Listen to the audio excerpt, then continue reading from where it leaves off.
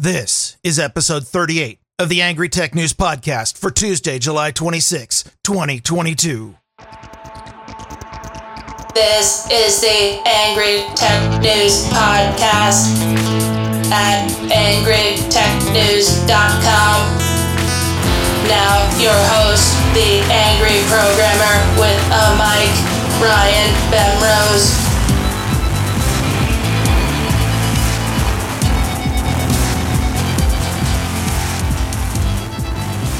Contrary to what we tell Californians and others who are thinking of moving here, it does not actually rain year-round in the Pacific Northwest. Each year, we get an 8 to 10 week dry period in July and August that we like to call summer before the weather turns back to rain for the next 10 months. If you comb through the last 140 years or so of weather data coming from Seattle and rank all the days in July by how often it rained, the 4th comes out on top by a wide margin. It's rained in Seattle on July 4th about 40% of the time. The next highest is July 2nd, but that's not even really that close, maybe 25%.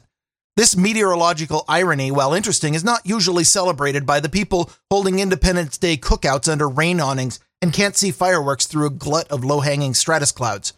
By the same coincidence, July 5th is, historically speaking, one of the driest days in the month, hence the unofficial start of summer.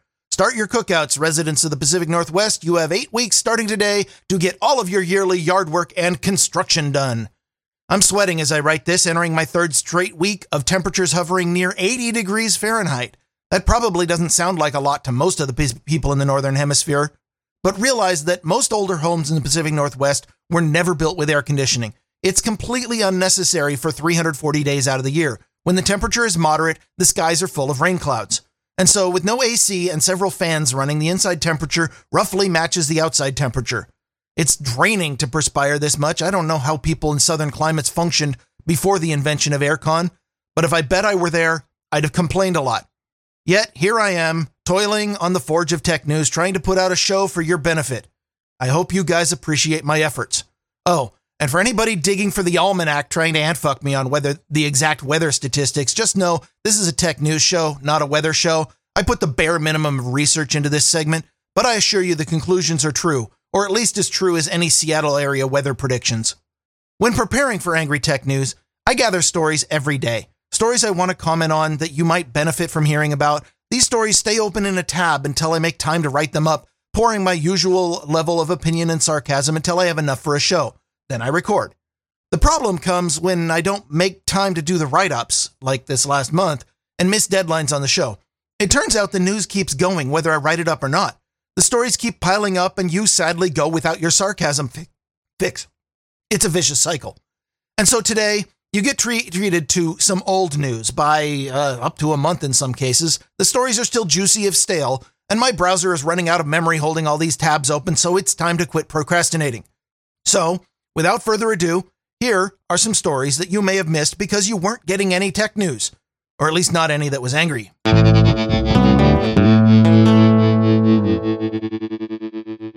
From the Anti-Social Networks Department, ByteDance, the Chinese company behind the uncomfortably popular social media app TikTok, is in hot water yet again for the app's unbroken record of failing to respect their users' privacy. Last month, BuzzFeed ran an expose based on a leaked audio from internal meetings at TikTok, which revealed that a, quote, master admin has keys to the whole database. This flies in the face of repeated claims that information gathered in the U.S. stays in the U.S., including the sworn testimony in front of Congress that this doesn't happen.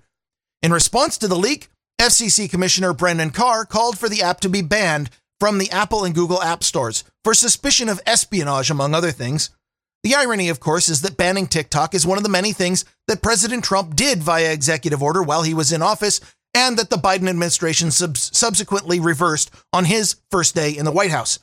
For their part, TikTok responded to the leak by updating their privacy policy. According to the policy update on their site, they may now automatically collect biometrics, aka facial recognition.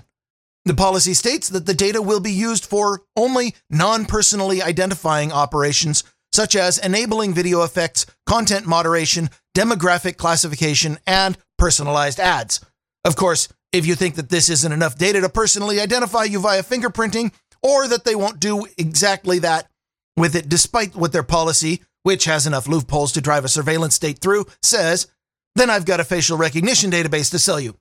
As an aside, the sketchiest part of what I just read is that TikTok will now be doing, quote, demographic classification on all of its users using facial recognition software.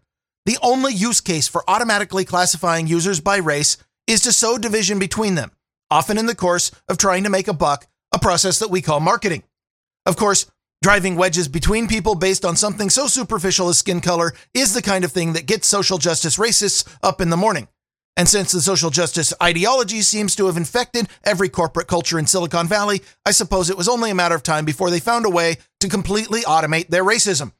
The privacy policy also explicitly says that they do not sell personal information. But it does say they can, quote, share business information, including face prints and voice prints for business purposes. Selling data is a business purpose. Though, to be fair, they're probably not selling it. It seems unlikely the Chinese Communist Party government pays Chinese companies for their data. They probably just take it. Regardless, the thing we should all realize by now is that this company leaks data like fishnet hosiery on a submarine. ByteDance already paid $92 million this year in class action settlement for violating Illinois' Biometric Privacy Act, in which they admitted sharing harvested personal data worldwide, including to China. TikTok is currently enjoying the network effect as one of the most popular social media platforms on the planet, but the people running it are exactly the kind of greedy corporatists that young wannabe communists rail about when they use phrases like late-stage capitalism. They'll sell you out to the highest bidder in a second if it means they can make a buck. The highest bidder in this case is undoubtedly the Chinese government. If you do happen to have a TikTok account, I'd urge you to get off the platform. I would, but let's be honest, my words are no match for their rapid-fire, short-form, meaningless videos. Crack cocaine to the attention deficit generation. Screw it. I'll urge anyway. Get off TikTok.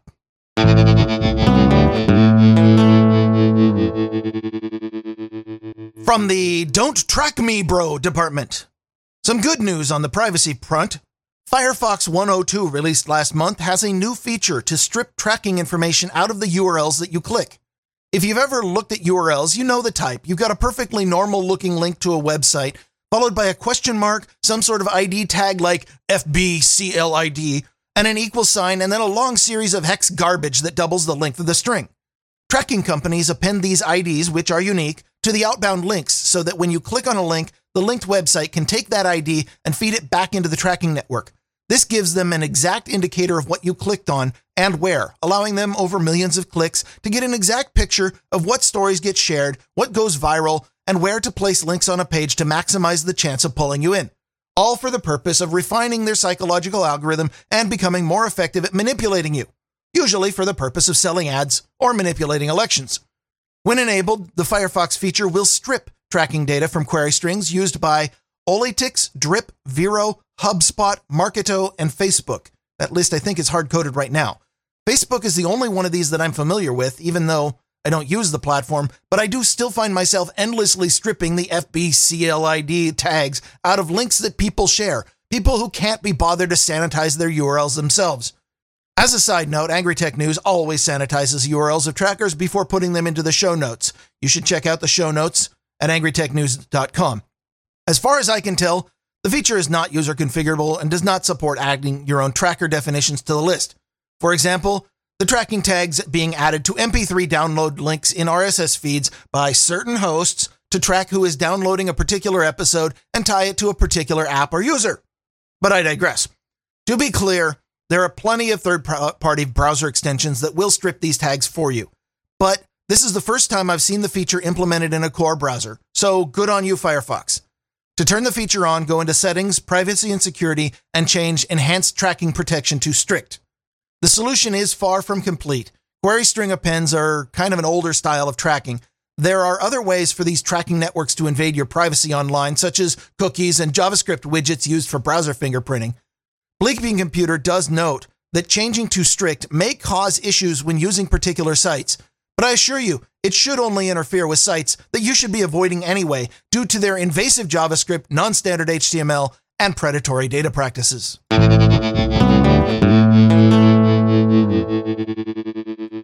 From the Seeing is Believing department, this story caught my eye. A tech startup called Mojo Vision has announced a prototype for a smart contact lens.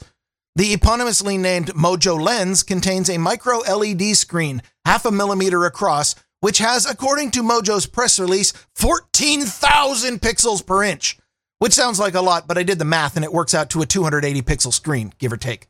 The smart lenses also boast an ARM M0 processor and a proprietary 5 GHz low latency radio. They include a suite of accelerometers, gyroscopes, and magnetometers for eye tracking, and a custom operating system and UI operated by eye movements, as well as medical-grade batteries to power the whole thing. The whole package is pretty impressive when you realize that they want to put the whole thing directly in contact with your eyeball, a prospect which titillates the tech enthusiast in me and scares the living crap out of my inner IT professional and security tester. And that's not even mentioning the part of me that gets all oogied out at the prospect of putting anything in my eye, let alone a suite of displays, sensors, radios, and batteries. But I'm old. I'm so old I remember a time when phones were permanently attached to the wall. I know how to rewind a cassette tape using a pencil. So maybe this technology isn't for me. It's a fundamental truth that a person's acceptance of technology is directly proportional to the kind of thing they grew up with. So maybe this will be big with the smartphone and TikTok generation. The most fundamental invention I remember from my childhood was a magic box with buttons that let my dad change the channel on the TV without making me get up and walk across the room to do it. So I'm probably not the target audience for this. I can't wait for the follow-up story of these things getting hacked and causing hallucinations, acid trips, and severe corneal burns. So if you're listening to this and it gives you the urge to become more of a cyborg, let me know why in the feedback. Maybe your eyes just aren't scratchy and uncomfortable enough. Maybe you want to find out what it's like when a hacker controls what you see. Maybe you just think it's too easy to click that I am not a robot button and want to step up your game to hard mode. Let me know.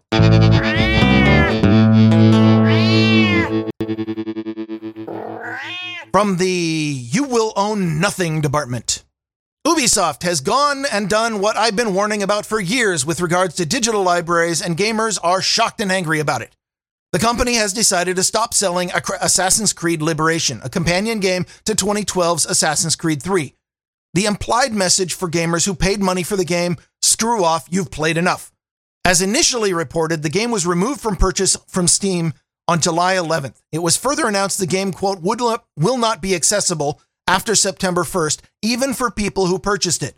Several gaming blogs and Reddit threads even reported that the game would be forcibly removed from players' Steam libraries. While it makes sense for a company that maintains centralized multiplayer servers to stop supporting them eventually, a true argument for decentralized player-managed servers if ever I've heard one, although I think gamers lost that battle a decade ago, it doesn't make sense for an offline single-player game to stop working. Understandably, this caused a major gamer backlash. A day later, Ubisoft clarified that the people who purchased the game would still have access to the single-player content. It was only the multiplayer and DLC that were being disabled, they said. There's no way to know if the company merely sucked at communication or if they changed their minds in light of the backlash, but nice backpedal, Ubisoft. The move mollified some gamers, but the DLC part of that is still pretty shitty. The DLC runs under the same mostly single-player model as the rest of the game, and if I may speculate wildly, is only disabled because the game has DRM, which requires an online verification before it will run. People who paid real money for the DLC continue to be screwed. Ultimately, the problem is this. We have been conditioned for more than a decade now to purchase digital goods which are stored in someone else's cloud servers. We must authenticate ourselves before we are allowed to use things that we purchased, and the company that sold it to us has the ability, even if not the right, to take it away from us at a moment's notice with no reason, no excuse, and not even a notification. We don't own these goods, not in the classic sense. We, the public consumers, have been conned into paying full price for a license to do something which confers no ownership, no possession, and no durable rights at all. This is what you get when you invest in a digital library. Can Ubisoft legally delete a game from your library? I'm certain they gave themselves that right in their EULA that nobody read. I tend to think most EULAs aren't worth the paper they're printed on. The real question is whether Ubisoft has the ability to disable a product that you legally purchased. If they do, you never really owned that product at all.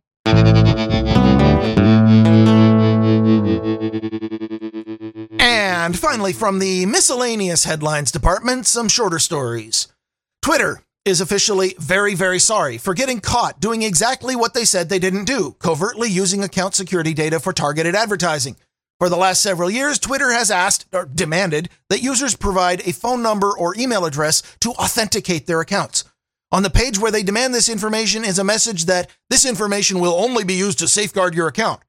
Well, it turns out that was a lie. According to a complaint by the U.S. Department of Justice and Federal Trade Commission, Twitter was also exploiting that information commercially, meaning they sold targeted ads against the data. In a settlement last month, the company has agreed to pay a $150 million fine, which, according to an FTC spokesman, reflects the seriousness of the allegations. Researchers at security firm Reversing Labs have identified yet another supply chain attack using the highly popular NPM package repository.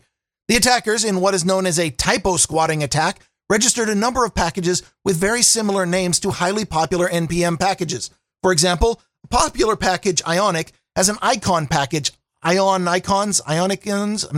The attackers registered Ionic-icon, Ionic-io, Ionic-io, and icon package, which are not real packages but look like it. A developer who typoed the name of their desired package then would not get an error when they tried to download the malicious package. Instead, they would just get a package that would infect every computer that ran that developer's software, stealing data and credentials and sending it to the attacker's cloud server. NPM admins have removed most of the malicious packages identified by Reversing Labs, but the only real solution to this kind of vulnerability is for developers to pay attention to what the hell they're doing and stop writing bugs into their code. Since we know developers are not capable of this task, expect more attacks of this type in the future. The European Union has officially passed the Digital Markets and Digital Services Acts. For a deep dive on what the DMA does, listen to Angry Tech News number 31, where I spent several minutes on it at least. With its passage, the European citizens can expect significant changes to the services offered by the named gatekeeper companies, which we're pretty sure are Apple, Google, Microsoft, Amazon, and Facebook. If you're lucky, you'll see improvements to those platforms, messenger interoperability, app sideloading, data portability, and the like. You might get some of those things, but remember, Silicon Valley companies, being for-profit companies first and foremost, are quite good at avoiding things that cost them a ton of money. So more likely you'll see app restrictions, more permissive and egregious EULAs, and services, quote, unavailable in your region. The DSA, passed at the same time, is your bog standard authoritarian wet dream law forcing online platforms to censor users according to the current government narrative. For that one, just expect more restrictions on what you say, post, and think. After all, Europe has no First Amendment that protects freedom of speech. Or for that matter, a Second Amendment, which would protect the First Amendment. And another story out of the EU comes the European Transport Safety Council, which has mandated that as of July 6th, all cars sold in the EU would be mandated to have black box computers, which report to the government and law enforcement a vehicle's speed, braking, steering wheel angle, incline on the road, and whether various safety systems are in operation, starting with the seatbelts. This data is theoretically only of interest right after a crash, but the ETSC says that initially the data won't be available to insurance companies, only law enforcement. However, I've never seen a data collection program that didn't eventually outgrow its stated goals. And do not doubt that if they thought they could get away with collecting all data in real time, they would. The most commonly deployed technology of this type is called Intelligent Speed Assistant, a system of cameras and computers which scans the road ahead for speed limit signs and automatically engages a governor on the engine to force the driver to obey. Such systems are now mandatory in the UK as of this year. As indicated by the ETSC, the eventual plan is to give law enforcement a sort of remote control, which can be used to disable, speed limit, or even steer any car on the road to the side. Of course, the government says this would only be used in case of a criminal offense and would never, ever be used inappropriately, such as if there was an Amber Alert, a domestic dispute, a driver with a low social credit score, driving while Republican, or simply a cop really jonesing for a donut. I suppose we can trust that as well as we can trust anything else said by someone in the government. And finally, we leave off with yet another thing for IT professionals to worry about when managing high-security assets. Bleeping Computer reports on a security researcher from Ben Gurion University in Israel who has invented yet another way to exfiltrate data from an air-gapped computer. For those not in the know, an air-gapped system is one with no connection to the internet, hence the gap in the Ethernet cable. You'd use these for extremely high security systems or when testing untrusted software such as malware or Microsoft automatic updates. The vulnerability has to do with the SATA cable in a PC, one of many unshielded wires inside of a computer. As any electronics buff can tell you, an unshielded wire turned on and off at regular intervals has another name. It's called an antenna. The researcher demonstrated a proof of concept where carefully timed hard drive writes and reads caused the SATA cable to emit a radio signal, which could be picked up by a radio in a nearby computer. Of course, there's no need to go out and panic just yet. To exploit this, an attacker needs to get their receiver in close physical proximity to the air-gapped system, within about a meter, according to the paper. The method is limited to a few bits per second, so you're not likely to see people transferring large databases this way. And they have to get their custom malware onto the system in the first place. Plus, the whole thing can kind of be defeated by a Faraday cage. Still, it highlights just how many weird, unexpected avenues of attack there are in computing, complex systems and all that. Do I expect to be reading stories of industrial espionage performed this way? Not really. Not least because getting hacked like this is not the kind of thing that companies would ever advertise or admit to. But it could make a fun plot point if I ever write my spy thriller.